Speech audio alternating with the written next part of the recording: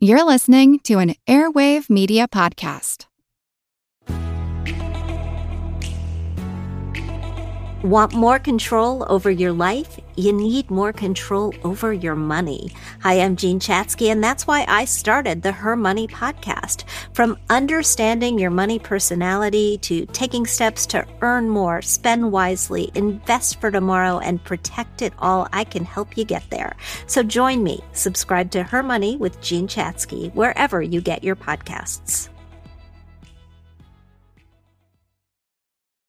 It feels really good to be productive, but a lot of the time it's easier said than done, especially when you need to make time to learn about productivity so you can actually, be productive. But you can start your morning off right and be ready to get stuff done in just a few minutes with the Inc. Productivity Tip of the Day podcast. New episodes drop every weekday, so listen and subscribe to Inc. Productivity Tip of the Day wherever you get your podcasts. That's Inc. Productivity Tip of the Day wherever you get your podcasts. This is Carol. This is Doug Nordman, and you're listening to the Earn and Invest podcast.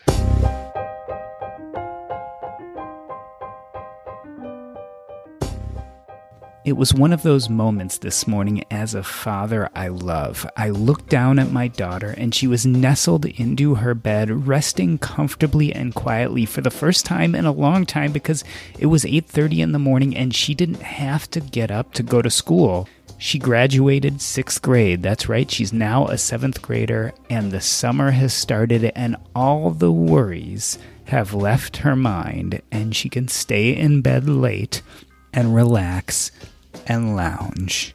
And as I looked down at the peacefulness on her face, I realized that these kids are like sponges. They are constantly learning from everything happening around them. They learn in the household, they learn in school. Every moment is filled up with experiences that will change the way they maneuver through life. And yet as a parent, there's so much more I want them to learn. For instance, I grew up in a family where good financial behavior was modeled. My parents owned real estate, ran small businesses, and saved by far more than they ever spent. This modeling taught me so much about how I eventually would become a financial adult. Yet, you know what they didn't do? They didn't sit me down and talk to me about finances. They never explained compounding. We didn't really talk about investing in the stock market, although I saw, for instance, my stepdad looking through the paper, looking at stock quotes for the day. It wasn't something we discussed. I learned by watching them. And it was only much later, as I was an adult, and in 2014, I was becoming tired at being a physician, exhausted by the practice of medicine, and I read a financial book and realized that I had enough money. Suddenly, this book gave me the vocabulary that my parents never had. You see, my parents had modeled such good behavior that I had done all the right things financially, but I had never understood exactly what I was doing. And therefore, when I got to the point in my career where I was physically and emotionally exhausted, I would have never known that I could back away or even leave it until I happened to read this book. Our kids' brains are stuffed to capacity with knowledge that they receive from their friends, that they receive from YouTube and the internet, and yes, from what they receive in the classroom. Yet, I want my daughter to have many more choices than I had. I don't want her to have to stumble onto a book to realize that she has financial choices. How do I educate her and yet not overwhelm her? How do I not only model good behavior, but teach her how to manage these financial crossroads that she will continually come to throughout her life? And speaking of things we need to teach our children about, shopping for disability insurance can be complicated, taking too much time to research and understand. At Pattern, they believe doctors have more important things to do than worry about insurance. This is why thousands of doctors across the U.S. trust them to help compare and understand the insurance they are buying. They do this in 3 simple steps. First, you request your quotes online. Second, you compare your options and ask questions. Third, you apply risk-free. Request your quotes today at patternlife.com/partner/earn-and-invest to be confident you have the right policy and your income is protected. You can find that link in our show notes, patternlife.com/PARNRANDINVEST. Doug Nordman retired at age 41 after 20 years with the U.S. Navy's submarine force. He is an enthusiastic surfer, an omnivorous reader, martial arts student, and a veteran of many chaotic home improvement projects. With his retired Navy Reserve spouse, they raised their daughter in Hawaii. He is the author of The Military Guide to Financial Independence and Retirement, the Military Financial Independence and Retirement Pocket Guide, and he is co-author of the forthcoming Raising Your Money Savvy Family. He is also a new grandfather. Is that right, Doug? I'm still getting used to that.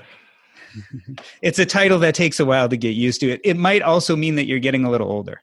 Thank goodness there are no licensing requirements. Carol Pittner is an officer in the United States Navy with a bachelor's degree in civil engineering. She is a brand new mom and co-author of the forthcoming Raising Your Money Savvy Family. She not only survived, but thrived as a child in the Nordman household, but also is rumored to have taught Doug a thing or two about what you can do with the kid 401k. I'm sure we'll get there a little later. Carol, welcome to the show. It's good to be here. Thank you. I've had the privilege of not only hanging out and talking to your dad, but spending a little time with your mom at Camp Phi. So it's exciting to meet the last member of the family. Now I feel like I know the whole Nordman clan. And you've seen the whole Venn diagram. I mean, you've seen me, you've seen both of my parents, and suddenly the whole diagram makes sense. And then I also in the video saw your beautiful child. So I've even seen Doug's grandbaby. So there you go. Yeah. So let's start here at the beginning. Doug, talk to me about where you were financially and with work when Carol was born. Well, it's ironic because up to that point in my Navy career, I'd been very happy with everything we were doing. It was challenging and fulfilling, and I was getting promotions and having a good time. But starting family completely changed all of our priorities. There was a huge upheaval. Everything changed around to spending more time with my baby daughter, watching her grow up. And that was the first time in my career, I mean, I was 10 years in at that point, that I'd really found any conflicting way of living my life with work and everything else. And I wanted to cut back. Now, of course, in the Navy, especially in the submarine force, that's not easily achievable, but it did jumpstart us to behave more responsibly financially and to get our act together and start saving for financial independence. I'll also point out that in 1992, the book, Your Money or Your Life, was just beginning to hit the shelves, and it really wasn't the instant classic that we seem to think it is today. So Carol's birth, in some sense, started some of your interest in financial independence? Absolutely. You've got an idea that you want to spend more time with your family. You know you don't want to spend your time chasing a paycheck, and the way you make that happen is by saving for financial independence. So, Carol, you were born into parents who are already thinking fairly deeply about their finances. Can you remember back to your first thoughts of money? Do you have an early childhood memory of what money meant or an understanding of finance? Oh, yeah. So when it came to money itself, the first thought that I have is when I was a toddler and I had a lot of plastic play money, it looked like American coins, but it's all plastic. And I remember just being on the carpet at home and then sorting all these little coins into these different piles. They would be different colors and different sizes. And of course, mom and dad made sure that I had to clean up afterwards. So I had this little cash bank, this little fake cash register that was also plastic, and I would have to put the coins back in there. And so my first thought of money was that it was something you play with. It was something that I could spread out and have a good time with, and then I had to make sure I cleaned it up afterwards. Doug, this introduction of the concept of money, this wasn't by accident. You had purposely thought of that as a plaything for her at the beginning to introduce her to this concept. Is that right?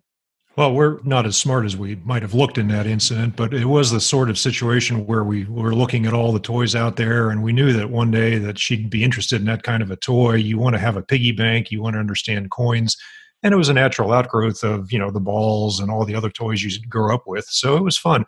It taught her a lot of small motor skills, and it was a lot less painful to step on in the middle of the night than a Lego set. And how old, Doug, was Carol when you decided to retire? I had been working toward financial independence without really understanding it throughout the 80s. And then when Marge and I started our family in the early 90s, we began working harder on that. We really didn't have a handle on it, though. This was back before even the 4% safe withdrawal rate studies had been published. It was years before the Trinity study had been published. So all we knew was to save as much as we could for as long as we could to figure out when we would have enough money to last the rest of our lives. It seemed at the time that the way to do that was to go to an active duty retirement. Of course, in retrospect, I know that's not necessary. We way overshot the mark on that. But I did know that we wanted to get financially independent as soon as we could. And at the year 2002, 20 years of active duty, Carol would be 9.5 years old, or as we called it, just entering the danger zone. That was our goal. So, Carol, at 9.5, you were old enough to be looking around at your friends and seeing what their families looked like. Did you notice that yours was different, that dad and mom maybe were around a little more? Very much so. I mean, not only was mom and dad around a lot more often, but they were also present. I didn't get the feeling that they had work on their mind. They weren't trying to slink off into the study to work on a few more emails in between meals. They weren't, taking another phone call from the boss in the office instead of listening to what I had to say. So not only were they home more, but they were present. They were there to listen to me and talk with me and to be my parents. It wasn't just about me, but it was about us as a family. I'll also override and point out that there was a night that Carol doesn't remember as a baby sleeping in the submarine command center while I was handling a medical evacuation for a boat out in the Western Pacific. We both ended up sleeping there that night and starting the next day at the workplace. Yeah, and I remember I don't remember that night, but what I do remember is being about 5 or 6 years old, and the way that our house was situated, my window in my bedroom looked directly into Dad's window in the study. Oh, yeah. And so I used to fall asleep seeing Dad with, that single lamp bulb on his face, hunched over the computer, working out a few more work emails before he went to bed himself. Yep. So did you ever question, why is my dad and mom not working? Or at least at that point, my dad not working while everyone else's dad is? Not really. And a lot of it had to do with mom and dad frequently talking to me about things as we went through life. They explained to me that by the time they made it to 20 years in the Navy, they could be eligible for a pension. And because that pension check came every month, they didn't have to work anymore. They had an income and they didn't have to go work for it anymore. Doug, you started these conversations early, right? There's a lot of parents who feel like they shouldn't mention money to their kids at such a young age, but it sounds like Carol was hearing this from a pretty young age. There's a whole litany of myths that go around financial independence and early retirement, as you know. And one of those myths is that you have to set a good example for your children by working at a job until you're old and gray and used up. The other myth is that they'll worry if you reach financial independence and you don't have a visible source of income, and they'll be afraid that you're going to run out of money before they successfully launch from the nest. The reality is that kids, they just want your time. They just want you to play with them when they're young. They just want to hang out with you a little bit before they become teenagers. And even when they're teenagers, they still want your wallet. They still want your car keys. They just don't want to be seen in public with you because that's embarrassing, but they still want your time. And so they don't really necessarily care where the money is coming from or how much you have or what's in the budget. They want to know that you've got enough. And we constantly talked about spending money. We have enough money in a budget for this. We have enough money to spend on that. We don't want to spend money on that other thing, but we could figure out a way to make that money work for that. We always talked about those choices. And it's ironic that we're talking about choices way back before Paula Pant came along with you can afford anything, but you can't afford everything. Carol, it's cool to have your parents around when you're 9.5. As a teenager, it may be a little more complicated. Did you ever find yourself rebelling, thinking, man, I just wish they would be off at their jobs when I got home from school so I could get a little privacy? Well, that was the nice thing about having my own car and driving was instead of making my parents go away, I could go away. And that was a lot more interesting because it wasn't my house. But no, when it came to the teenage rebellion, I certainly wanted my own room, and I had my own bedroom, so that was one way that I had my own space. But mom and dad also weren't very pushy. They always made it obvious that they were there when I asked for them, and there was times when I got myself in trouble and they had to come into my space. But other than that, it was a rather respectful way of having a teenager. Did you want to tell them the story about the tourist by the school bus stop? Oh, so as I was growing up, Dad retired when I was 9.5 years old. And within a year, I was going to the middle school. And then a few years later, I went to high school. And both schools have the same bus stop on the same corner. And that same corner, everybody has to drive up in my neighborhood to be able to get to the highway. And so as I'm getting older and older, Dad is taking out more and more surfboards in this Taurus every day. And as he's driving by the bus stop, which happens to have a stop sign, he has to stop at the stop sign, honk his horn. Hey, how you doing? Have a good day at school, honey. I'll see you when you get home. And I'm just like, I could be going to the beach right now, but I gotta go to school and I gotta go work and I gotta figure out a way to get into that lifestyle. Did the other kids look at you and go, how is your dad doing that? Oh, yes. But we were also unusual in that we weren't the only military family, but we were one of the few military families. So it was already known that we were a little bit different. Doug, Carol mentioned respect, and I've noticed that you treated her with the respect and maturity of bringing up some of these adult subjects at a pretty early age. But you also then had to give her some space to learn and grow. Is that right? You have to have the opportunities to make mistakes when you're growing up. And we always felt like we were giving Carol more of the money to manage that we would be spending on her anyway to raise her. So we wanted her to have a chance to learn how to manage bigger and bigger sums of money. And those mistakes are a lot easier to recover from when you make them at home during high school or when you're a child than it is after college, your first job, when you have to start a 401k. So we knew from her early age, that we'd have to start bringing her along a little at a time and build on those skills so that by the time she launched, she knew what she needed to do. Whether she decided to do it or not, that would become her challenge, but at least she'd have the basics. And Doug, you had to do one of those most difficult things that most of us parents actually fail at, which was allow Carol to make mistakes and not intervene and stop them before they happened. We talk a lot about our military experience, and one of the things you have to learn very soon in the military is that you have to train the person who's going to help take over your job as you get promoted and as you move on in your career. And so I was very accustomed to giving people responsibility for running things on a submarine and doing things that maybe even I wasn't sure I was going to be able to do, but I had to train them at it. And I don't mean to say that we raised our daughter like a sailor or a junior officer, but we knew the training techniques, and you give everybody a little bit of responsibility and keep bringing it on until you feel that they're fully loaded. Or if they're not ready, you back off and you try again in 6 months with the thing that didn't work out so well the first time. We're comfortable with that. And of course, you can see it's paid off. Actually, I have a story related to that. I'm not sure if you remember this, Dad. No. There was one, this is back before smartphones and before you had a GPS on your cell phone. But we used to print out paper directions whenever we went downtown, just because the streets are very one way and hard to figure out, and you have to make sure you have the paper directions. And so Dad is driving, he's at the wheel, I'm sitting in the passenger seat. I must have been 12 or 13 years old at the time. And I just cannot keep up with the directions. I missed the one way and I called it out 4 blocks too late. I almost had Dad going down the wrong way a certain street. It was a mess. I was jittery. Dad was upset. Everything was going wrong. And we pulled over in the car and Dad said, "You're not doing this right. This is what you need to do to fix it. And you're going to keep doing this until you get this right." And it's like, wait, what? You're not going to kick me out of the seat? You're not going to fire me? He's like, no, I need you to learn how to do this. You need to learn how to navigate so that you're able to do this one day. We have all day. And that's the approach that needs to be taken with money. It's kids are definitely going to mess up, but you got to be able to say, and you're going to keep doing this until you get this right. The website was MapQuest, right? I was trying to think about it the other day. It was MapQuest. All right. Exactly.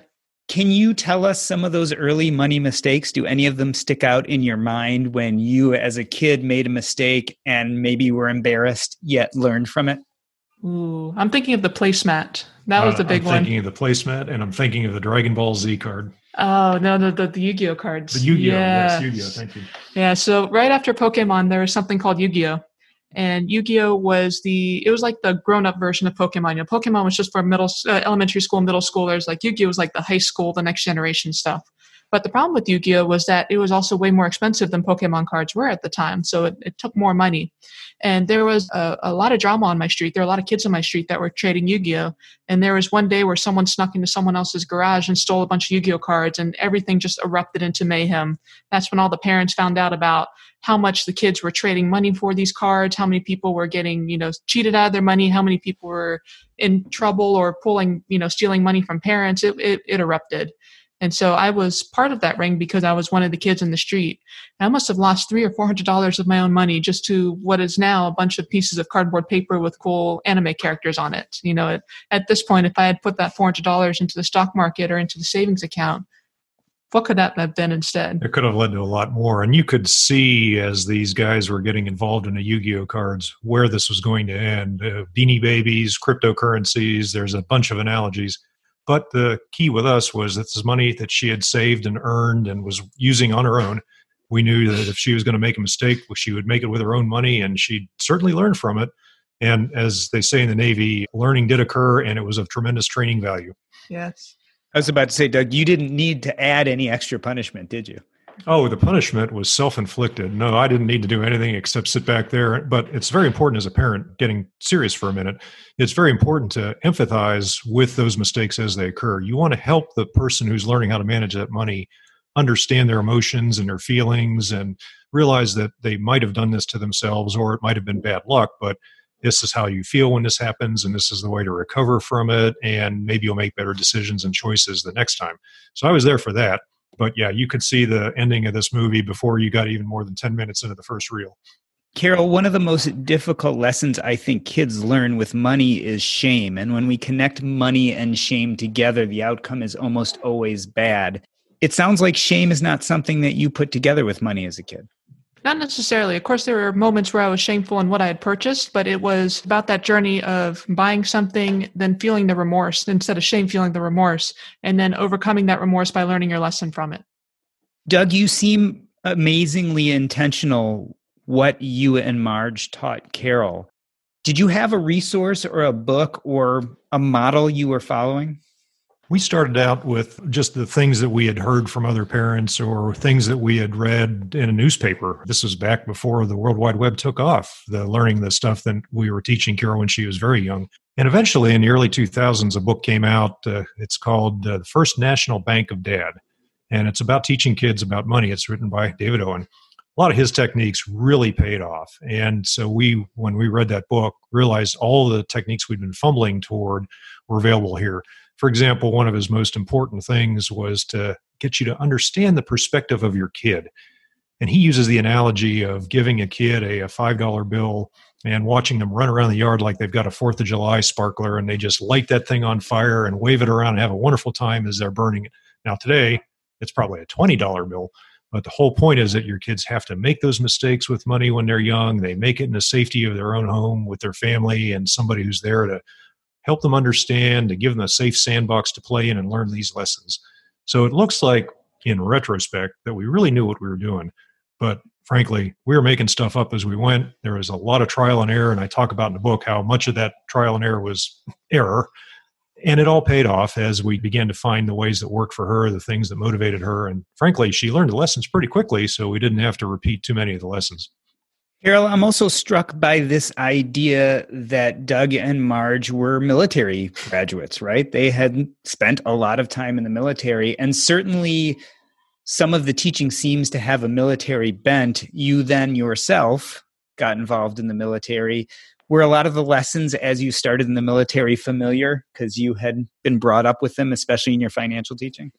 A little too familiar. There was a good 6-month period after I got my commission where I realized that I couldn't remember if I'd learned one of these things in my Navy training or growing up. I couldn't remember who had taught it to me because it was so ingrained and it was so familiar that I could have sworn this was something before I even decided to join the military myself. And Doug, did you ever feel that there was pushback from Carol, that at some point she looked at you and said, geez, Dad, could you just be like everybody else?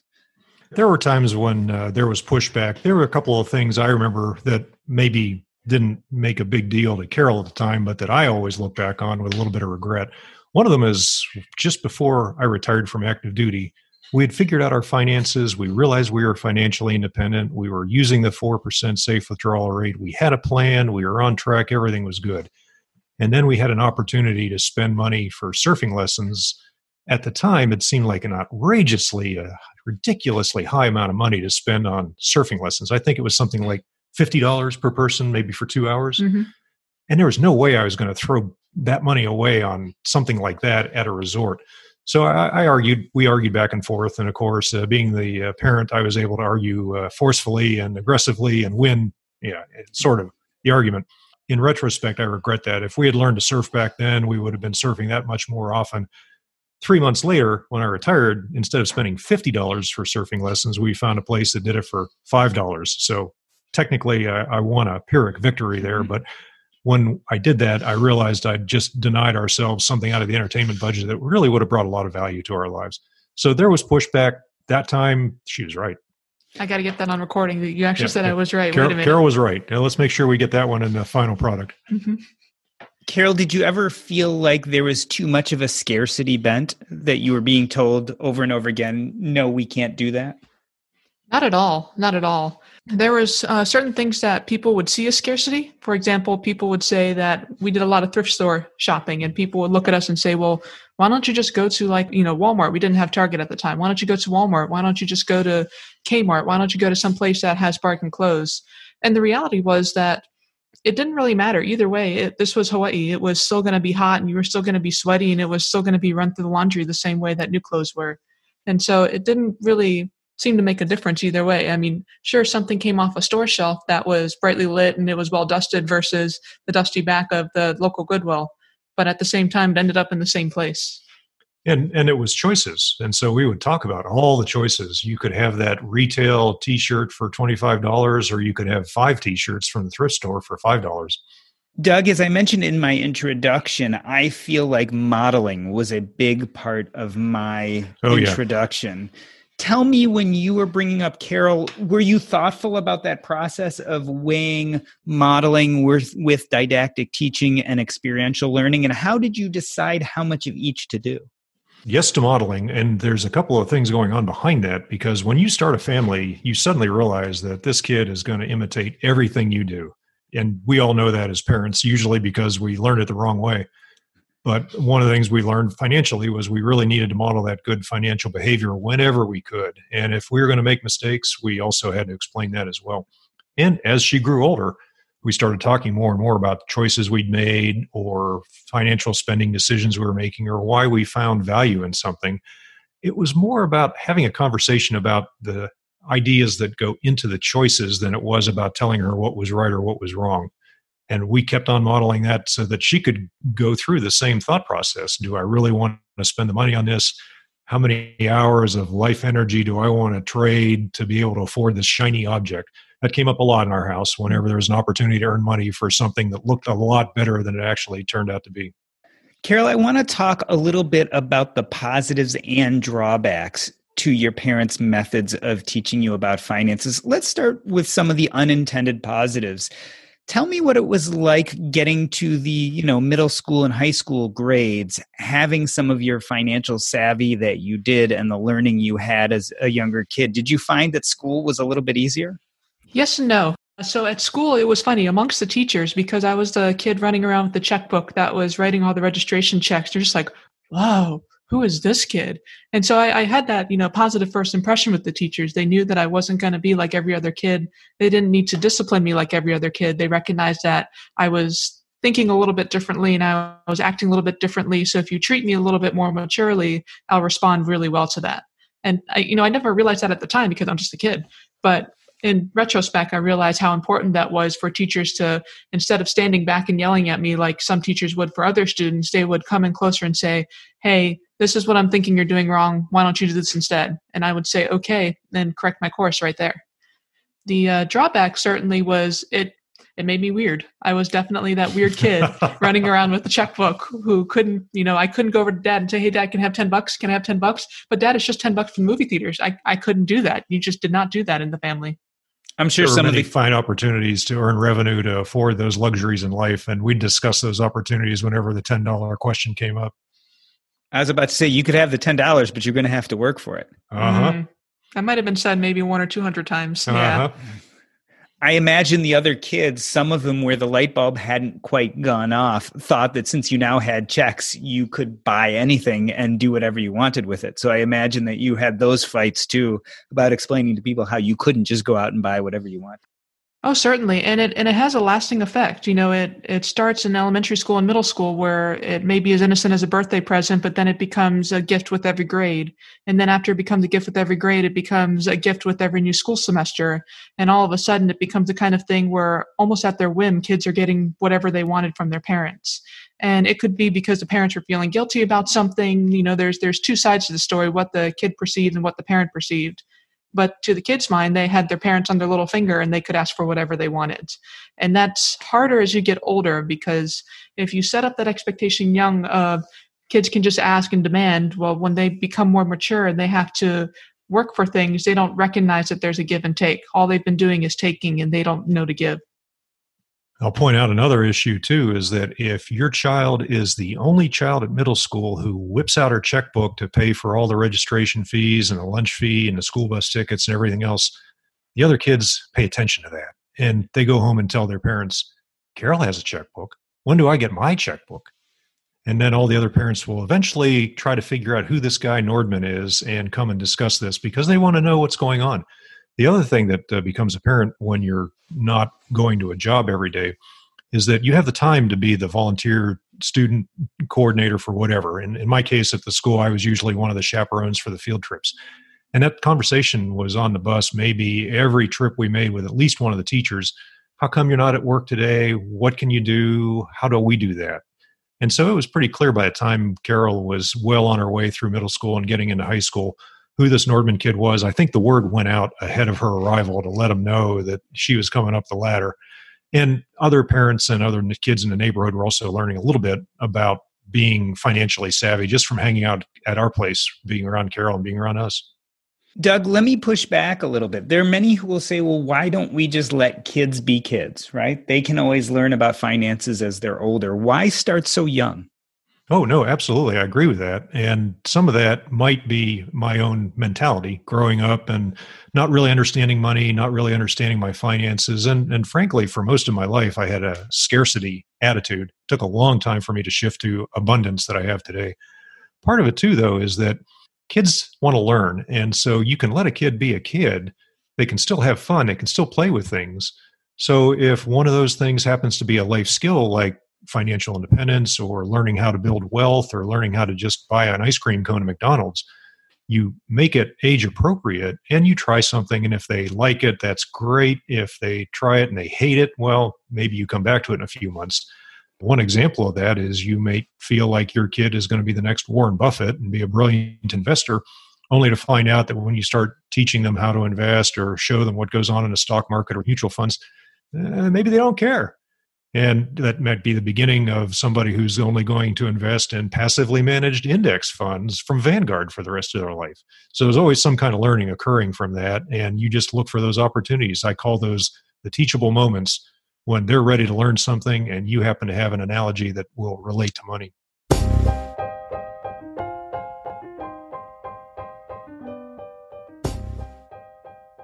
In the first half of the show, Doug and Carol describe what life was like financially growing up in the Nordman household. After the break, we tackle the various pros and cons of trying to bring up financially savvy kids. But first, shopping for disability insurance is complicated enough. Wondering if you are getting the best prices and discounts while in training can make the process even more overwhelming. At Pattern, they simplify disability insurance for busy doctors so they can feel confident they have the right policy and their income is protected.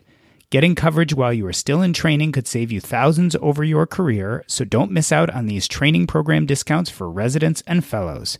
Get started today by requesting free quotes at patternlife.com/partner/earn and invest and be confident you have the right policy at the best price. You can find the link in our show notes, patternlife.com/PARNERSLASH-EARNINVEST. This episode of Earn and Invest is brought to you by BetterHelp. We all carry around different stressors, big and small. When we keep them bottled up, it can start to affect us negatively. I know it did for me when I was trying to make the decision of whether to leave medicine or not. I had been practicing as a doctor for decades, and I had no idea what life would look like if I left being a doctor. At that point, getting therapy was really helpful for me. It helped me talk out my issues, and eventually I decided that leaving medicine was right for me. If you're thinking of starting therapy, give BetterHelp a try. It's entirely online, designed to be convenient, flexible, and suited to your schedule. Just fill out a brief questionnaire to get matched with a licensed therapist and switch therapists anytime for no additional charge. Get it off your chest with BetterHelp. Visit betterhelp.com/earn today to get 10% off your first month. That's betterhelp.com/EARN. Carol, one of the benefits we have from learning from our parents is we get to try to do just that much slightly better with our own kids. As you were thinking back to how your parents raised you, are there any intentional differences that you're going to try with your own child? I know that she's just 7 weeks old. It's a little bit early for that. But as you're thinking back and as you wrote this book, were there some things that you looked back and said, yeah, I probably would do this a little differently? There are a few things, but there's nothing specifically yet because my daughter is still developing her own personality. I know that every kid is different. And to say that the exact same technique will work the exact same way on every kid is delusional. And so I know that there's going to be some subtle changes to the way that I do things. You know, I might introduce some things to my girl sooner than dad introduced to me. You know, there might be some things that are going to be later, but it's going to be partially dictated by her. It's not necessarily about my opinion and how I was raised. It's going to be a little bit about what she's going to be as a person as well. I am pretty confident that she's not going to drive by the school bus stop with a longboard strapped to her roof rack while her daughter's watching her go to the beach. Doug, speak a little bit, though, to that, what she just mentioned, this idea that each kid has their own personality. Was it challenging putting this book together, knowing that kids are different and they respond to different things? Oh, absolutely. You have to write for a much larger audience. One of the things we did early on in the book in the introduction is point out that these are things that worked for us. We tried a bunch of stuff and here's what worked, but your kid is different and what worked for us might not work for you. Here's a bunch of methods you can try in the hopes that something will stick and that your kid will light up. And one of the examples we use is the part about investing. David Owen made the same point in his book about the First National Bank of Dad, where his older son immediately grabbed onto the stock market and started learning about companies and buying shares, and he thought this was wonderful. His daughter was, and today I begin to recognize she's probably the smarter one of the bunch. His daughter was just not interested. She didn't mind investing. She didn't mind watching the money grow. She understood all that, but she didn't need to chase down shares of Disney stock if she could invest in a good index fund. Carol, I'm reminded of the last, or one of the first podcasts, I should say, that I did with Doug and Jael Collins and his wife, Jane. And Jael was discussing that his daughter, Jessica, didn't necessarily take to all his interest in personal finance. It's one of the reasons he started writing his blog. How will it feel to you if your daughter has no interest in this stuff? There would be an element of concern because naturally as a parent, you feel that everything you're telling your kid is going to be the most important thing that your kid should ever know.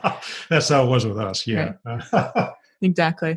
But then, you know, the old need to remember how it feels to be young. You know, she may not like it right away and she may not ever like it, but she might find some other method, some other compromise that works just as well. Doug, I want to transition a little to this process of writing the book. You've written a book and a pocket guide already about personal finance and the military path to financial independence. How do you think the process was different and changed by writing this book with your daughter? The second book is a lot easier for somebody who's written the first book. So I already knew what I wanted to do in the outline, and I already had an idea of what I wanted to put into the chapters. And as you know, I probably recycled half a dozen blog posts into stories and chapters in the book. So that worked very well for me. It was interesting also trying to work with another author. You always worry about what we call in the movie business creative differences and whether or not this was going to be a good idea. Frankly, I didn't even know if Carol and I could get along long enough to get this first draft pumped out, let alone go through the editing process. So I've approached this as a co-author, but also as a parent. For example, I made sure that she wrote whatever she wanted to write without any judging from me because it's her story and we need to have her voice there. Frankly, I think that there are going to be more buyers who resonate and who get value from her voice than from mine. So I wanted to make sure we protected the more important of the two authors and making sure that that voice came through in the book. We also found out that the technology behind co-authoring a book has gotten a lot easier in the last few years. When I emailed my first draft of my part of the first chapter of the book to her as a Word document attached to an email, I got back the response of, well, Dad, this is cute, but here's the link to the Google Docs. Now we can write together. And Carol, was it a little strange hearing his side of your childhood written down for you to read?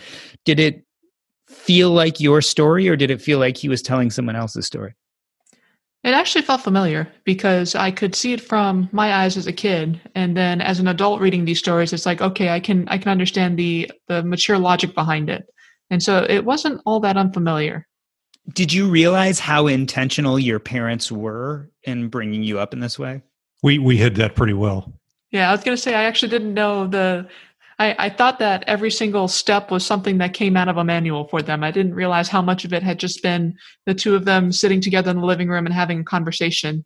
And there's a lot of things that Dad mentioned in the book where it started out as a family meeting where it was him and Mom sitting together and figuring out, well, what are we going to do about this? What are we going to do about that? How is she going to behave to this? And then as I got older, those family meetings, I would start to interject into them more and more. Mom and Dad would maybe start the meeting together in the living room, and I would come out of my room on my way to somewhere else in the house and plop down and have the next 20 minutes of conversation with them. And so it transitioned from just being Mom and Dad to Mom and Dad and me to hearing about the things that I wasn't around for in the first place. I'll also point out, we come back to this theme over and over in the book, is that we weren't necessarily just making stuff up, but we were certainly trying a lot of approaches. We would sit down at the end of the day and say, hey, Carol did this and she wants to do that. And the response would be, boy, we've got to get out in front of this. We've got to figure out a way to make this a teachable moment. And so out of those conversations, we'd eventually come up with a couple of ideas and we'd try something. You experienced parents know that when you come up with two choices for your children at any age, they're going to come up with a third choice and maybe a fourth choice. So that was always a thrill to find out during the family meeting how it was really going to work out. Doug, talk a little bit about the transition to adulthood. You reference a letter you wrote to your daughter when she started college. Oh, yeah. How did your tactics change as she went from more or less a child living in your household to a growing adult? There's a book by Marjorie Savage, and it's called You're on Your Own, but I'm Here If I Need You. And it's full of advice for college. And the whole theme behind her advice to parents is that if you were a parent and your child brought home a high school exchange student from a foreign country, you'd be fascinated by who this other person is. You'd want to know all about them. You'd want to understand their fashion, their clothes, their hairstyle. You'd want to understand their culture. And then she extends that analogy and says, this will be the child that you raised coming home for Christmas break after their first semester. They might have discovered goth, sleeve tattoos, piercings, and other exotic lifestyle alternatives at college.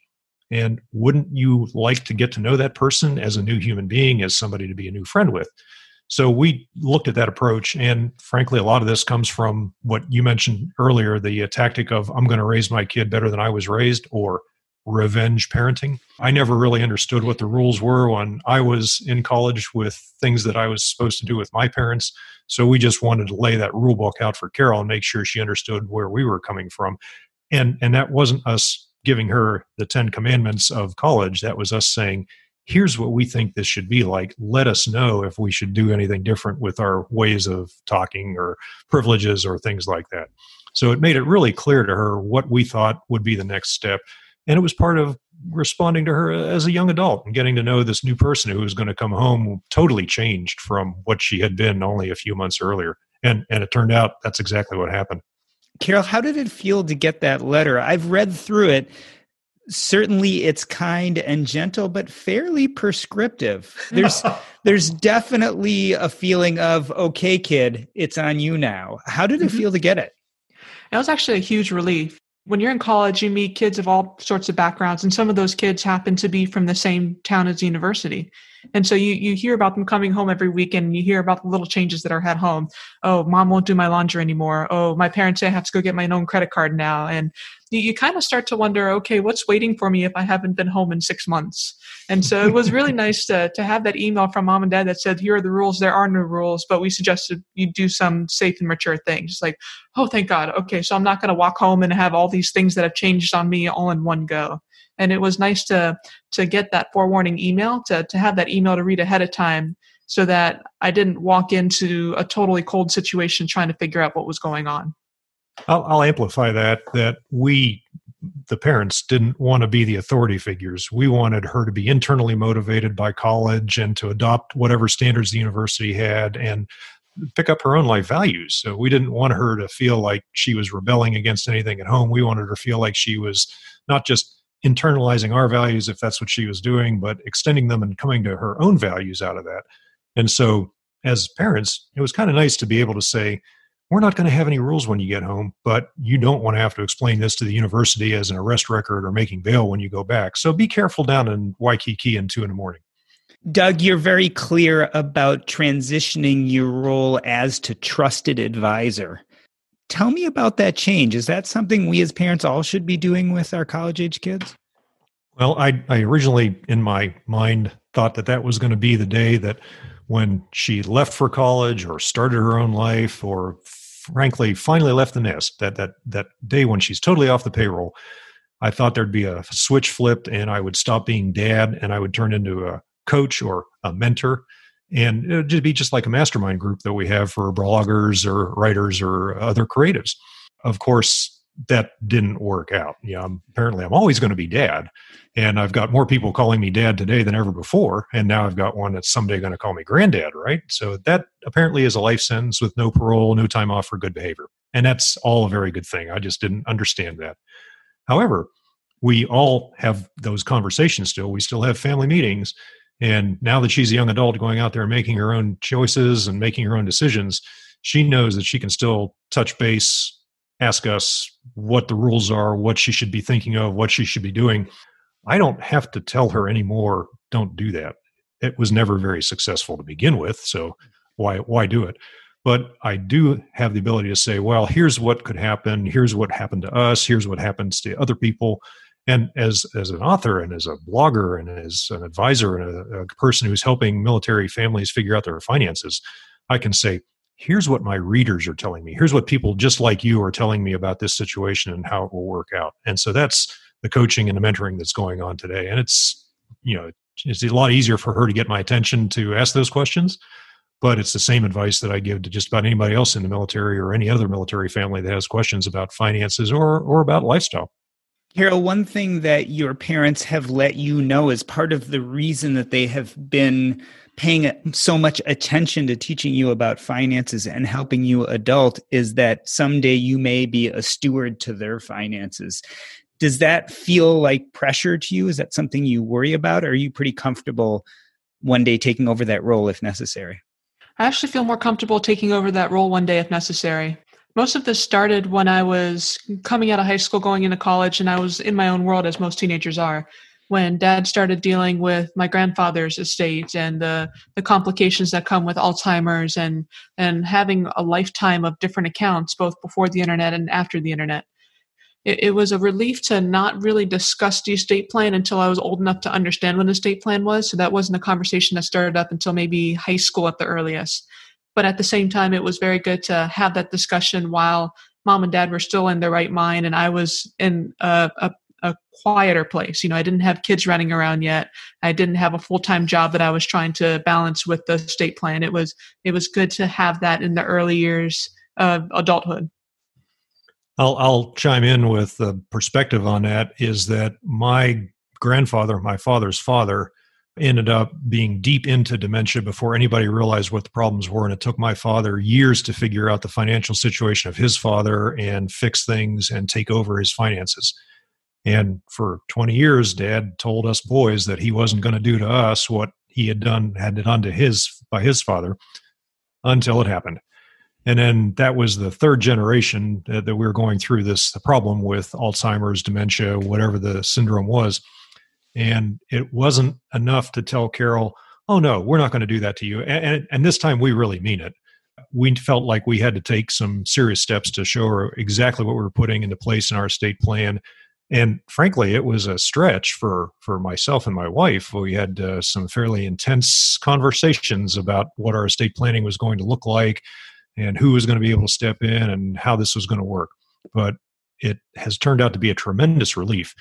Essentially, and we joke about this, but we tell our daughter, it's not about you. It's about mom and dad. And we want you to take over our finances because we finally have somebody who knows what they're doing and we trust them. And so we want you to see what's coming and be able to handle it when it's time.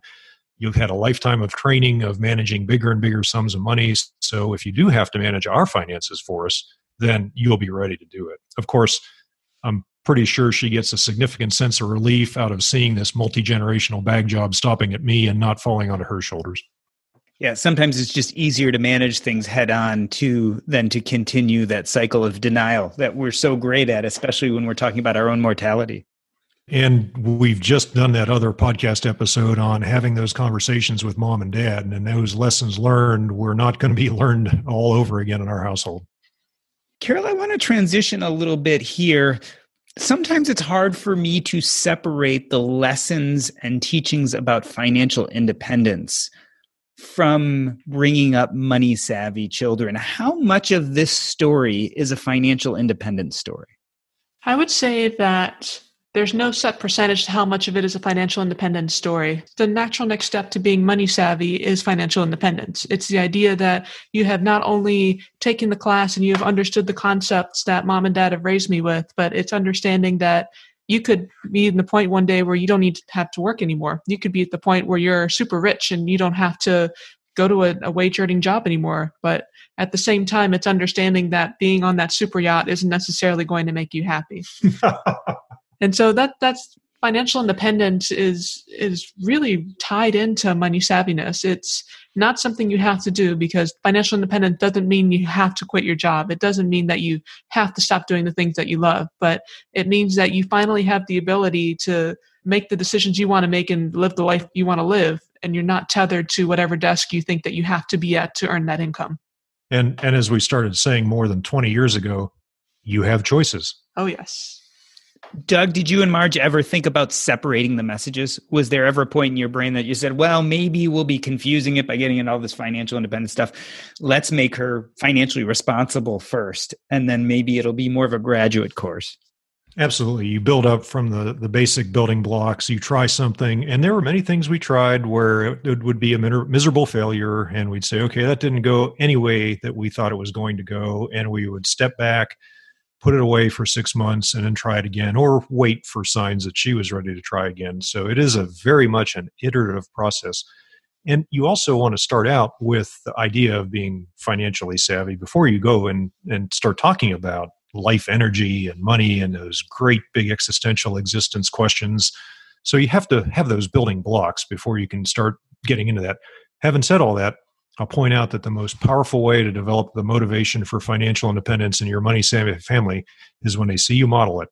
And when they have to go off to school every morning because that's their job and know that mom and dad are staying at home and playing all day, then they're motivated to learn more about this money-savvy stuff. I'd say that's pretty good motivation. Oh, it worked like crazy. You really tortured her with that surfboard, didn't you? Well, yes. There's another side of this that was worrisome to me. You can probably tell by looking at your camera that she is very much my daughter, and that goes a way deeper than just the facial features. But one of the other things that I've always been a sucker for, especially in the military, has been extra money. And if I was doing something that I didn't hate doing in the first place and the Navy was to offer to pay me another 20 or 30% on top of my base pay to do it, I would grab that hook and put it in my mouth and run with it. And those submarine bonuses that I took at the time, they weren't much of a problem until we'd started a family. And then suddenly I realized I'd obligated myself to a situation that I no longer wanted to be in, and I couldn't just change the terms of the contract. And so we have taught her to manage relatively larger sums of money at a relatively young age, so that now that she's at that point in her Navy career where large bonus sums start getting dangled in front of her, she's smart enough to put that into perspective of life energy, what she wants to do with herself, whether this is something she would want to have anyway, instead of having to say, gosh, I need that money to pay off my student loans, my credit card, my truck payment. And the other side that most people don't tell you about military bonuses is that if you don't complete the job, the bonus is taken back. And so if you sign a contract saying, I will do a certain number of years, and for some reason something goes wrong and you're unable to complete that contract, depending on how things went wrong, you might have to give back that money. And so it's a double-edged sword, because first you took the hook, like Dad said, you took the hook and you probably spent the money already. And now what are you going to do if you have to pay that money back? Doug, were there any areas in the book that you intentionally stayed away from? Obviously, there are tons of topics you could have touched on, things maybe like career you decided not to put much time into in the book. Tell me, were there things that you were like, okay, it's too big of a subject, we're not going to put that in this book? I can't think of anything off the top of my head. Was there anything that was off the table that we weren't going to discuss? No, not really. No. I would say that the things that are left out of the book are as a result of the editing process. So when the copy editor or the line editor or the developmental editor looked at it, they said, yeah, this is a good story, but it's not really right on the storyline. It's not really your main thrust of what you want to communicate, and you're not going to write a 500-page book about this. So we would edit things out. Of course, being experienced authors now, we know that anything that doesn't happen to be in the book, we're going to put that into a blog post. So the story will continue, and there will be much more bonus material on the website. We're also trying to figure out exactly what other extras we can put into the audiobook. My sense is that audiobooks are going to be at least as big as the ebook or the print version of the book. And so we want to have something for an audience in the audiobook to motivate them to look at that. But I don't think anything was off limits. I think the biggest surprise I had was writing a section of the book where I talked about how in my brilliant financial parenting tactics, I would find the books that would make an impact on my daughter's financial knowledge.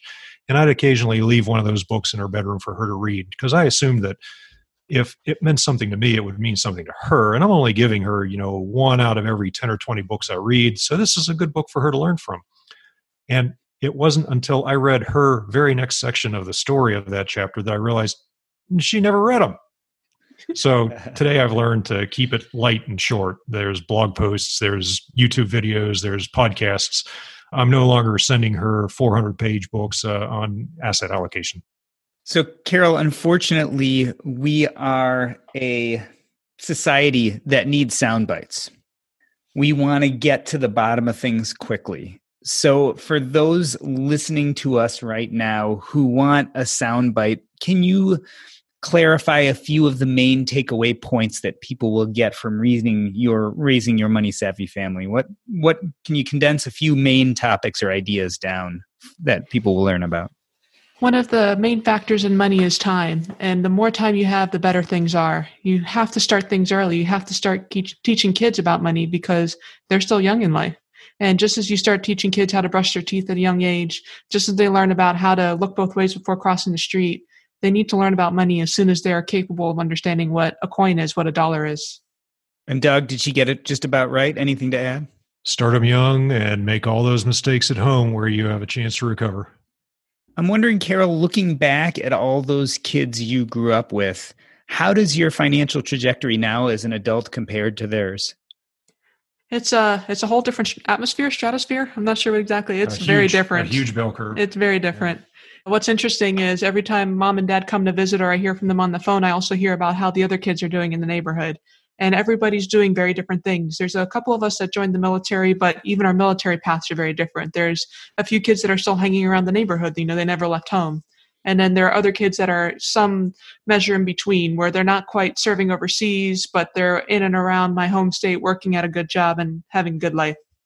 And Doug, is there a brand new or maybe a used set of plastic coins waiting for your granddaughter somewhere in the house? Well, there could be. It all depends on what we find at the next garage sale or down at the Goodwill, but there certainly will be one day. And we're also starting this on a new generation of kids growing up on our street. So Grand Doug and Grand Marge are actually Uncle Doug and Uncle Marge practicing our covert financial savvy skills on the neighborhood 4 and 6 year olds, so that when our granddaughter's old enough that we're ready to do that with her. I was about to say, Carol, technology is in a much different place than it was when you were a little kid. I imagine with your daughter, there will be all sorts of apps and programs and blogs and podcasts, things that just were not available to us when we were kids. Exactly. And there's also the dark side of that. There's also a lot of apps that you don't want your kids to spend a lot of money on. There's a lot of blogs that you don't want your kids to waste their time on. There's a lot of things that you don't want your kids to get into as well. I'm going to end this conversation by just saying that there are a lot of tactical conversations in this book, and I've specifically steered away from them because with you guys, I wanted to talk about philosophy, but I wanted to assure everyone that by reading this book, you can learn a lot of specifics about how to introduce these concepts to your children and bring up responsible, thoughtful kids when it comes to money. I'd like to end the podcast the way I always end the podcast by first asking Doug, what is up next in your life and where can we find you if we want to learn more? I'm pretty sure there's another dirty diaper somewhere waiting to be changed, but we're about to spend another couple of weeks here enjoying our granddaughter, and then we'll go back to Oahu. We have a couple more financial conferences this summer, and of course there's FinCon 20 in Long Beach in September. And you can find me at the Military Guide website. You can Google my name, Doug Nordman. Both of those will get me up. I've been blogging for 10 years, and I'm pretty highly ranked in the search engines for those keywords. And if we would like to hear from readers who are trying these things in their families, please email us. Let us know what works. Yeah, sure. But please let us know what doesn't work, and we'll make sure we can figure it out. And Carol, what is up next in your life, and where can we find you? Well, once Dad finishes with his dirty diaper, I'm sure she'll come out with another dirty diaper for me. So we'll just each take our own share of the dirty diapers. I'm still working on bringing up and running up on a website/blog. It's not quite ready yet. So in the meantime, the best place to reach me is going to be on Facebook. Just search my name, Carol Pittner. You'll be able to message me and find me in a bunch of the different financial groups. And where do you see your career going? I know you've pulled back on the military a little bit. What do you think is your future career or not career for that matter? That's a good question. I'm still sitting in the middle of the crossroads, and because there's a good chance that we're already financially independent, I don't necessarily have to choose a fork right now. You know, we're part of the reason we're in Monterey, California is because my husband is working on his master's degree. And once that job is complete, then there'll be another job after that. And so we'll see where that next assignment takes us. And in the meantime, I'm going to be very happy just having the chance to be at home with my daughter. I'm actually really thrilled that I don't spend all my time at work nowadays. So if you had any questions about the benefits of bringing up a financially savvy child, hearing Carol say that she's already financially independent has to give you a clue of what it does to your trajectory. If I may ask, Carol, how old are you? I am 27. I'll be turning 28 later this year. Wow, that's impressive. It's all about a high savings rate. And I think I'm going to end it on there. It is all about a high savings rate. This has been the Earn and Invest podcast. I'd like to thank Carol Pittner and Doug Nordman. The book is Raising Your Money Savvy Family and will be coming out when, Doug? Later this spring. It's in formatting and cover design right now. So I figure 2-3 more months. We'll make sure everybody knows the date. This is early March, so 2 to 3 months will put us in the June-July timeframe. I can't wait to see it, and I know it will be very worthwhile for all of you to pick up. That's a wrap.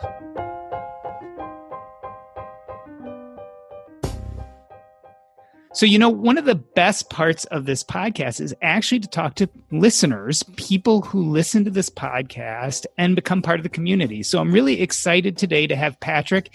He's from Northern Ireland, and he wrote me with a bunch of questions about one of our episodes. And so I figured, why send him an email when we could just record a short segment and discuss it here for everyone to listen to? So Patrick, first and foremost, welcome to the show. Hey, Doc. Thank you very much for having me. Appreciate it. So what time is it there at Northern Ireland right now where you live in Belfast? It's coming up to 10 p.m. 10 p.m. After a long day on a Friday. All right. Yeah. So it's 4 p.m. for me. So I'm here in Chicago. We're a ways away. So you had recently listened to one of the shows and it affected you. It was the show about whether money will make you happy. What was it about that show that struck a chord for you? Yeah, it's interesting. Actually, I listened to it the first time, whenever it was initially released, like, I don't know if it was months or years ago, heard it then and definitely struck a chord. And I guess I hadn't actually really thought about it or just been mixed up in daily stuff. Then obviously the re-release came and just listened to it again. And obviously you kind of had a bit of an intro to it in terms of your own journey and financial independence. And you talking is pretty much exactly where I am right now, or at least it's where I feel I am. I've been having this ongoing kind of battle with purpose or meaning it's just kind of, it developed out of nowhere. I'm usually someone that's very disciplined, very scheduled, but I was having these episodes, say every 6 months or so, where the wheels were kind of just falling off, and I was able to keep on going and push through for weeks and weeks. And usually in prior times when that happened, usually I would kind of get out of the funk and would be able to push on and forward, but it just wasn't working. And then my daughter was born just over a year ago. And when that happened, it was just the same feeling on steroids, and basically just has not gone away since. So I don't know. I've kind of referred to it as kind of like a crisis of meaning. I feel like although I'm not financially independent, I feel like I have the money situation kind of solved. It's going to take me a few years, but the real issue for me was trying to shortcut my thinking to, if I was financially independent right now, what would that change for me? What would I do? Would I be working on something different? Would I be living somewhere different? Trying to shortcut my thinking there, I guess being pretty unsuccessful to this point in terms of getting there. And yeah, the email was largely around that, how you managed to deal with that situation. You kind of explained a little bit about that in terms of your creative outlet. I think that's probably something I need to do, but it's just not sure on direction right now, really. I think you are facing something that is so common, and I hit that wall too. The problem with making your personal finances or financial stability or even financial independence, the problem with making that a goal is most of us don't realize that within 6 months to a year of studying up and learning and reading and looking at our finances, most of us can at least put a plan in place to get where we want to go. And because we made that a goal, it almost blocks you from thinking about everything else. We almost forget that the money itself is just a tool to do what we really want to do in life. But you forget about that all, what do I want to do in life, and get so focused on the money. I was right there with you, and it really caused a crisis in my life. And it was funny, one day I was reading Reddit, and I saw this post by this guy who wrote, he's like, I've got my finances in order. I'm going to be financially independent in 2 years. Everything is set. I don't have to think about it anymore. The money comes directly out of my account every month and goes into investments. And he's like, and I'm miserable and I'm depressed and I just don't feel a reason for living anymore. And that really struck a chord with me. And I think that's almost the same chord you struck with me when you wrote that email. It was something I definitely felt. Money is this great problem until it's not a problem anymore. And then life becomes the problem. And maybe that's a negative way to think about it, as a problem, but you can't exist on money alone, and you can't exist on work alone per se, unless that's your passion. So a big issue is to figure out what is your passion. I've been pretty open on this podcast about talking about how my passion ended up being communicating, writing, podcasting, public speaking. It sounds like you're stumbling with that issue right now. What are your meaning, purpose, and identity outside of the money issue? Is that a fair statement? Yeah, absolutely. It's a fair statement. Whenever I came to financial independence, or the kind of movement, it was actually a very long time ago. I think it was back 2011, 2012. Maybe a bit of backstory would help. So I was living and working in London at the time, working for an investment bank. Wasn't in love with the work, but had graduated out of university a couple of years. And my girlfriend at the time, now wife, developed like a chronic illness. She ended up having to drop on university and move back home to Northern Ireland. She was in Scotland at the time. So that kind of prompted a lot of thinking in terms of, maybe she'll never be able to work again. I kind of need to prepare for this. And that was when I kind of discovered Mr. Money Mustache and things like that. So as I said, I wasn't in love with the work. Started diving into that a little bit in terms of, okay, what should I do from this point? And came across the likes of Cal Newport. Don't know if you're familiar with him, and So Good They Can't Ignore You. For lack of a better direction of heading, went with his argument there, which was, okay, doesn't matter. You don't need to feel passionate about something right now. Just pick something, build important skills, and as long as they're valuable to an employer, they'll pay you well. And if you're irreplaceable, you can use that flexibility to create a better life for yourself. So basically, that's what I did. Read up on the finances, sorted that part, pushed myself in the direction that I picked.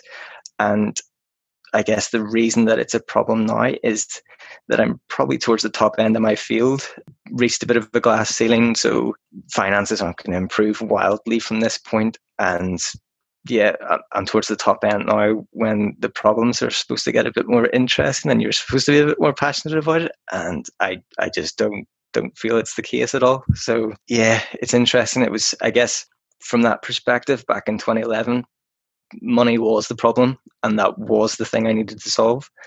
I guess now we're maybe, well, after the pandemic's hit, it's maybe not 50% FI, but it's kind of around those numbers. So we'll coast there. And the last couple of years for me have been about, as I said before, shortcutting that thinking and, reading and hearing stories about people that reach their number. Essentially, they get to a totally different place, they start working in another field, and they're still earning income. So there's no reason for me to wait till that time. I'd much rather just do that now, whether it's less financially compensated.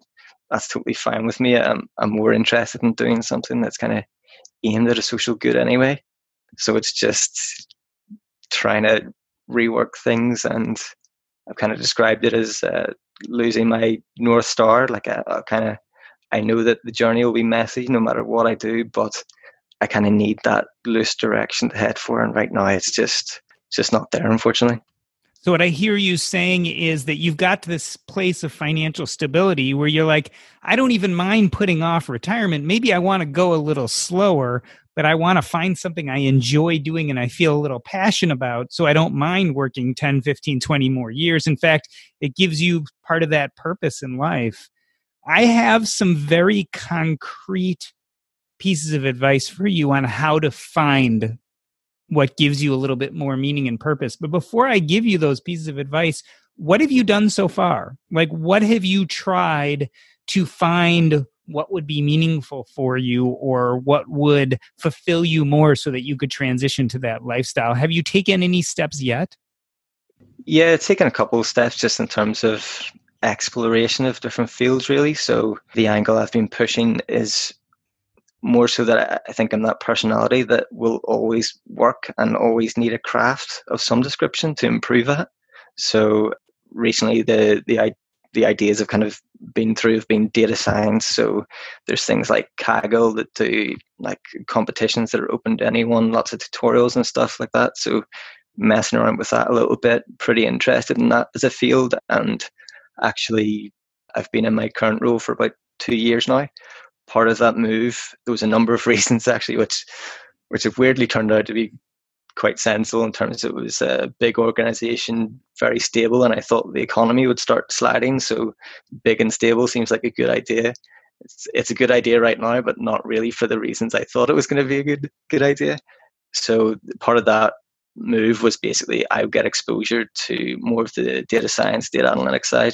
So it made sense for a bunch of reasons. Other sides have been cybersecurity and things like that. So it's largely just been digging into little projects for myself and using my network to find people that do roles that I'm potentially interested in and kind of just doing informational interviews, also getting them to recommend next steps for me and doing things like that. So a little bit of exploring, but I guess I hope that something would feel a little bit more tangible, or I'd feel a bit more of a pull towards something at this point, and I don't think that's happened. So I think I read it somewhere where someone said, if you don't have a purpose, your purpose is to find your purpose, essentially. So just keep trying things.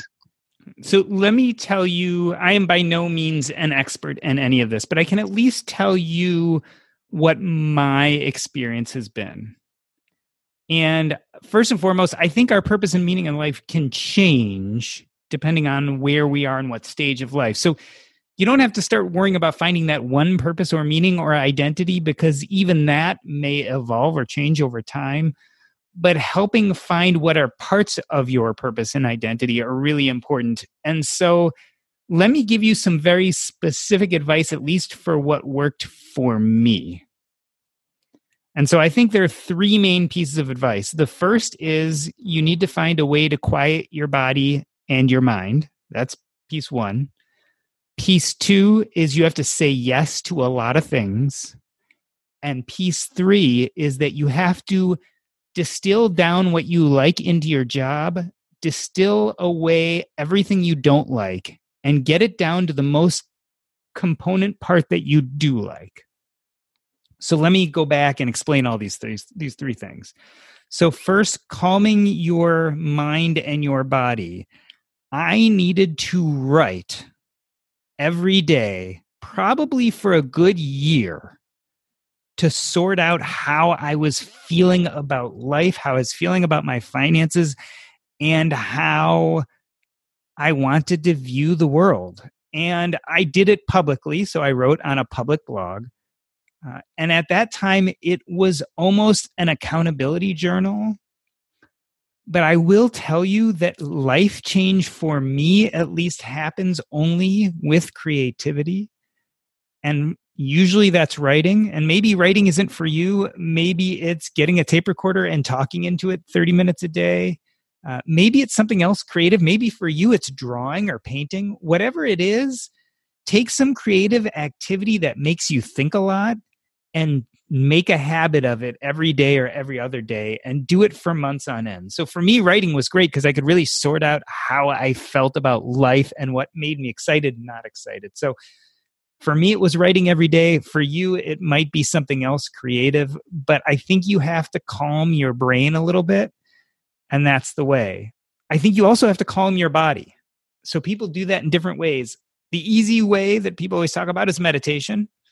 So I'm amazed at how much clarity doing 5 or 10 minutes of meditation a day can bring, even if that time is spent not thinking about anything profoundly, but trying to actually create the absence of thought. I don't think it has to be meditation for everybody. Exercise does it for someone. So go take a good 30-minute jog on a regular basis or whatever you like to do that makes you sweat and work.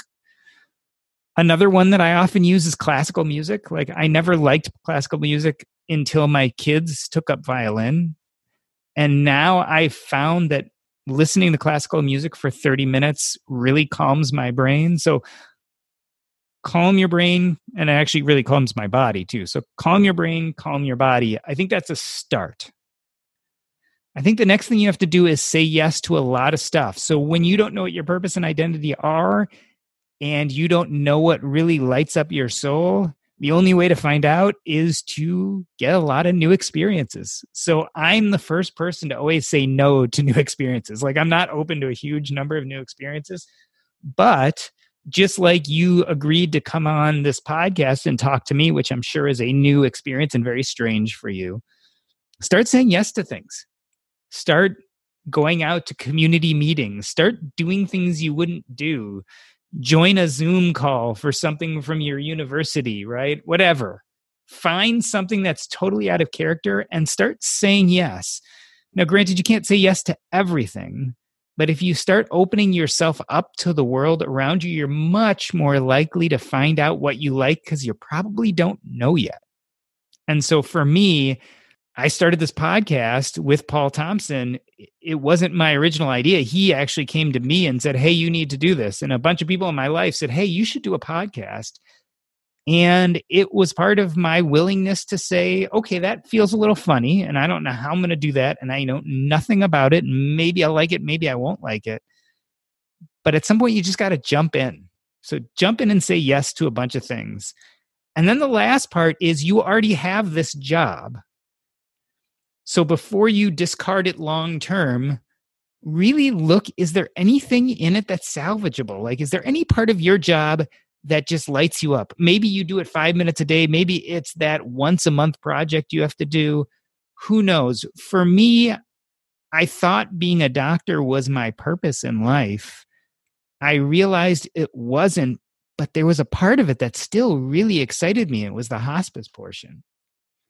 So over years, I kept on getting rid of those things I didn't like. Like I was getting stressed out by my clinic. So I got rid of it. I was working in nursing homes, but I was getting calls at 3 a.m. in the morning. So eventually I got rid of that because like you, I started looking at my finances and said, well, I like some income still coming in, but maybe I could take a 25% pay cut. And that would get rid of those 3 a.m. phone calls.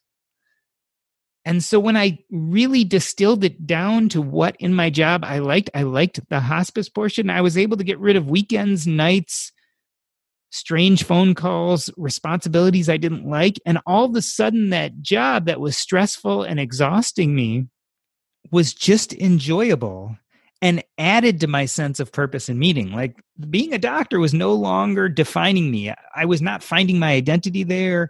I wasn't finding as much meaning and purpose as I had before. But when I got rid of all that stuff I didn't like, what was left was something that helped define me as a person. The hospice work really meant something to me.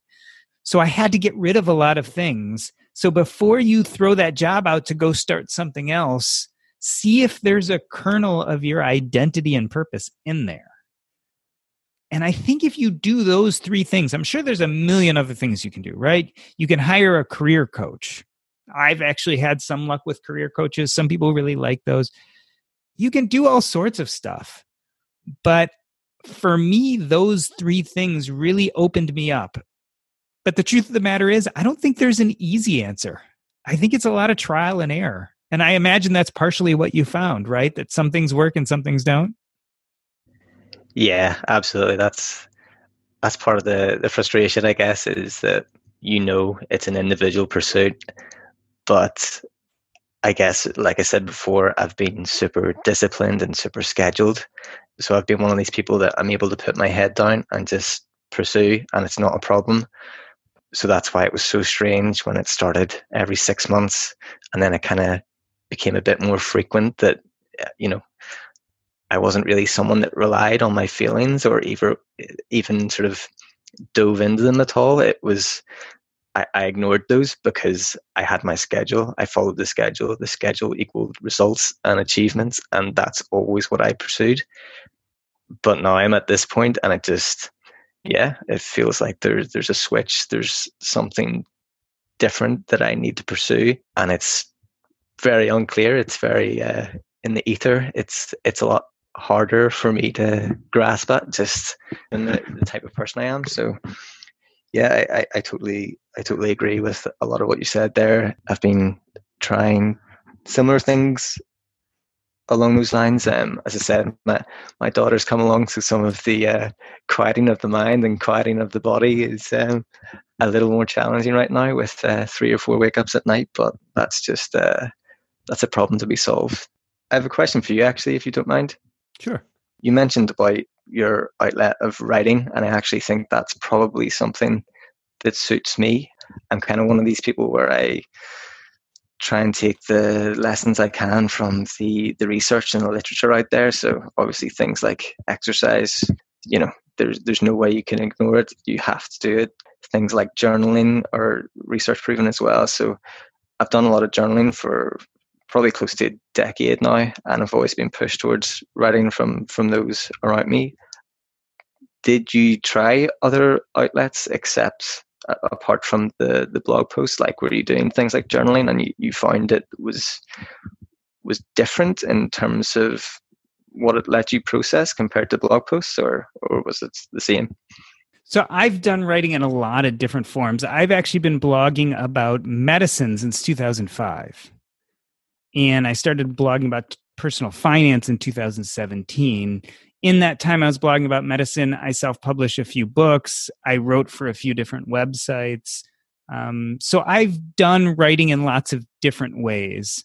And I think you just have to see what it feels like to you, right? You just have to go and do it and see if it feels right. And remember, the writing is great because you might come out with a product that you do something with, and that gives you purpose, right? So when I started writing a medical blog, I ended up creating a community around that blog, which made me more grounded in who I was, and I felt more of a sense of identity, and I felt like I was helping people or changing lives. But then the writing itself changes you and makes you really start thinking about what's important. So it's an iterative process that helps you work through this. It also will create possibly a product you may or may not do something with. So I think they're both of those benefits. The other thing to, I think, really keep in mind when it comes to all this is we tend to think of all of this as all or nothing. And reality is a lot different than that. So let's say over the next year, you developed 5 or 10% more purpose or found 5 or 10% more meaning. That's going to significantly improve your life. And if you build on that over a few years, you may find that it's not all or nothing. You don't go from being lost to having 100% purpose in your life, but that you build that in. So, for instance, if you have a baby daughter, maybe part of what you do is build in those rituals with her weekly or monthly or however you do those. And that can be that 5% that you're doing for the next 6 months, right? Is maybe part of building your purpose, identity, and meaning up is saying, okay, I'm going to create a ritual with my daughter that's going to have meaning in my life and is going to have meaning with her life, especially as she gets older. And that's going to make me feel more connected. It has nothing to do with money. It has nothing to do with overall changing the world, other than that's time that you are going to spend that's meaningful, that helps ground you in who you are. And so if you look at it as these little increments, as opposed to trying to find that one thing that's going to take you from having no purpose to having 100% meaningful, purposeful life, most of the time, there's a lot of in between there. Yeah, I like that. I like that suggestion a lot. It's definitely. I'm going to take that one away and do something with it. We've got the little standard things right now, like reading our books and stuff together. But that sounds like a very cool idea.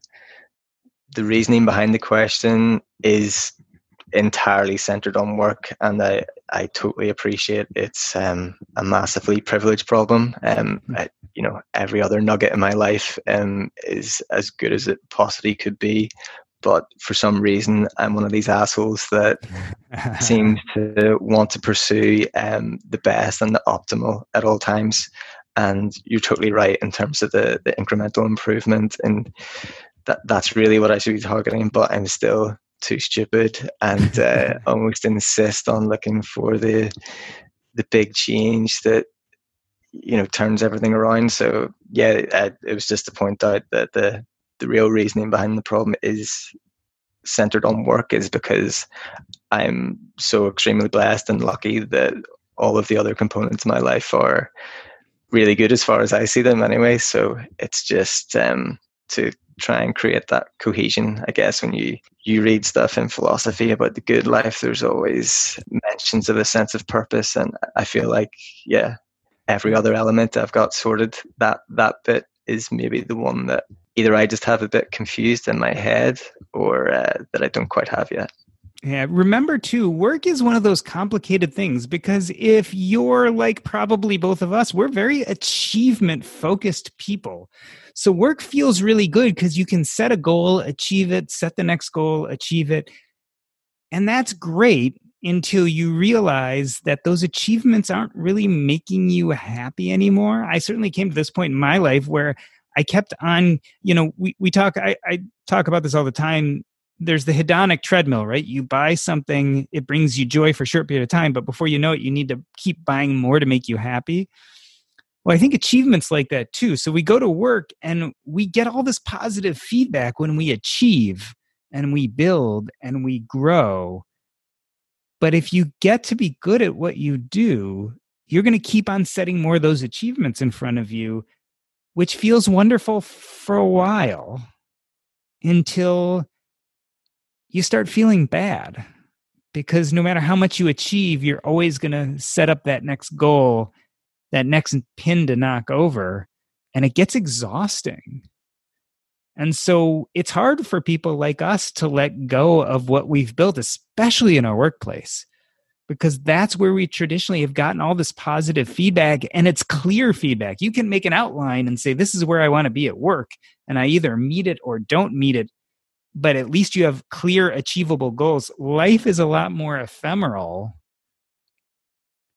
And sometimes the goal is to enjoy yourself while you're in the moment. And for me, that was really hard to learn, to say, I can do something and enjoy it for what it is, and it doesn't have an endpoint, and I'm not going to have a product to show afterwards, and it's not going to take me to the next level of anything. I'm just going to do this thing because it's going to be enjoyable and help me feel more connected as a person. And I still struggle with that, with this podcast, with my writing. Like, it's hard to let go of the end product and be in the moment. But that's also what's probably, my guess, is going to make you more happy in the end. Or I don't like the word happiness. I don't, that's such a hard thing to try to figure out how to actually reach, but maybe more content, maybe to live at a more comfortable place is when you learn to enjoy those moments without what you're going to get from them. And that's a big part of letting go of this. It's letting go of our achievement-oriented mindset, because that's not making you happy anymore. Whether you want it to or not, these little reminders every 6 months or 3 months, this feeling that something is off, it's not because you don't have enough money. It's not because you don't have enough love, because I'm assuming you have love and a child. Like you said, you feel blessed with all these things. Maybe that discomfort is realizing that you're jumping from thing to thing, but those things aren't making you happy anymore. And maybe it is time to focus on what things make me feel more content. Sometimes even, like I said, regardless with the outcome. And I know I'm taking all of my stuff and putting it on you. So that may not be you at all, but that certainly is the process I went through. And so as I talked to you and saw your email and listened to how this episode affected you, that's what I think. And that's exactly why we did this episode. This was one of the first episodes of the What's Up Next podcast. I think it was like episode 13, right? So I'm now on episode 113. So it was one of the first episodes that I wanted to do, because it is difficult. Trying to figure out whether money will make you happy is like that quintessential question. And once hopefully you get past that, then the next question is, okay, getting financially secure won't make me happy. What will? And I think that's what you're struggling with. I think it's what we all struggle with our whole lives. But there are degrees of getting better with it. And being where you are right now, knowing that this is an issue for you, is way ahead of the game. Because most people mindlessly just keep on getting on that treadmill, achieving more, making more money, and then have no idea what they're going to do once they get to that point where maybe they don't need to work anymore, or certainly they can slow down. So I'm sure it feels very daunting for you, but having this awareness where you are right now in life, my bet is being a little more intentional about it, you will find ways to quench those needs. I'm very optimistic for you. Thanks, Doc. I appreciate that. I hope you're right. I think, when you're talking about your own life in terms of being driven towards achievement, it is me to a T as well. It's absolutely nail on the head type stuff. It's funny when you talk about just doing something for the sake of it and enjoying it. I can remember being involved in kind of the financial independence community in the United Kingdom and Europe really quite early, and kind of knowing all the people in that and being pushed towards, you should do a blog, like you've a unique point of view, you don't hear anything from anybody in Northern Ireland, you should do that. And I think within about an hour or 2 hours of considering this, was already like in my head thinking of SEO optimization and stuff. And then I was just like, no, I've ruined it for myself already. I can't go down this route. But I think you're right. It's creative outlet is maybe what I need to explore a little more that I haven't done to this point. And I think that's definitely something I'll take forward. The good news is I have lots of friends who are in this space, and we've all gone through similar things. So you are not alone.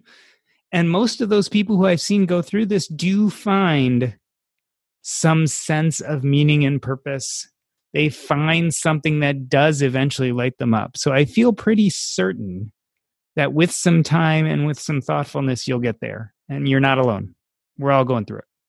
I appreciate that, Doc. Yeah, as you said before, I'm quite lucky to have come to this conundrum early. I've been really lucky that from an early age, I knew that money wasn't the answer. It was just a tool. And my kind of pursuit of FI was just to look after my family mostly. So once it got to a point where it was kind of, we had decent backing, we weren't going to face anything catastrophic.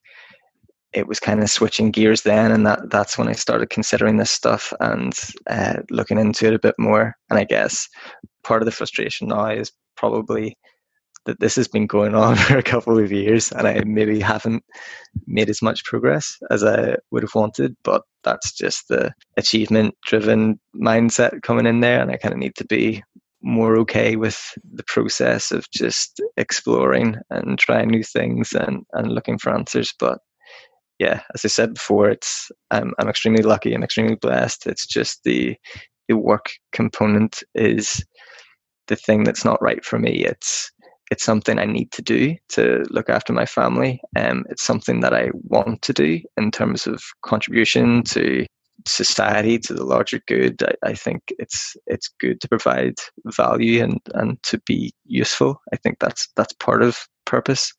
So as I said, just keep exploring, and hopefully I'll come across something that seems like a direction I need to pursue. And Patrick from Belfast, you will come back and tell us as you sort these things out. So thank you for listening. I appreciate you following along with the podcast and calling in today so that we could have this really cool conversation. Take it easy, and thanks for being on. Thank you very much for the opportunity, Doc. I really appreciate it. Thank you.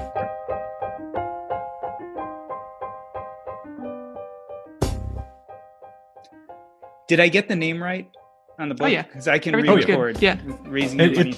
We did a lot of keyword stuffing on that title, but yeah, Money Savvy Family is what you want people to come away with. Yeah, because I know the manuscript I actually have was a different name, but then you sent me the more recent manuscript, and I just couldn't read it on my phone, and I already had it on paper, but I wanted to make sure I got that right because I don't want to mess it up. It turns out that Money Smart Family has been trademarked by Steve and Annette Economides, and so we also wanted to avoid the Dave Ramsey crowd. The other thing is, as I said, and I was sure to say in the episode that I specifically avoided some of the tactical conversations. Are you guys okay with that? I mean, we can go back and record more, but I feel like those things are incredibly important. But I feel like what really excites me about your story is the philosophy, and hopefully we will push people to go to the book to learn the tactical. But to me, the philosophy of why you did what you did, how you did it, and the downstream effects is a great story. And you guys, by the way, are wonderful together on the microphone. So you should do lots of interviews, because your ability to interact with each other and have it go smoothly and comment on each other's thoughts. And I mean, even like do you want to tell them about that story? Oh yeah, let's do that. Like is gold in podcast episodes, because it really makes it feel real and granular, etc. Excellent. And I really appreciate the approach and not going through every story and every chapter and talking about every tactic. You're right. It is the philosophy that's the most important part. Yeah, and that's and then at they least won't buy our book if they know all the tactics. Yeah, if we give away the book on a podcast. Yeah, and that's why I wanted to say that specifically in the episode, because I think you guys got great tactics in there, but I didn't want to specifically go into all that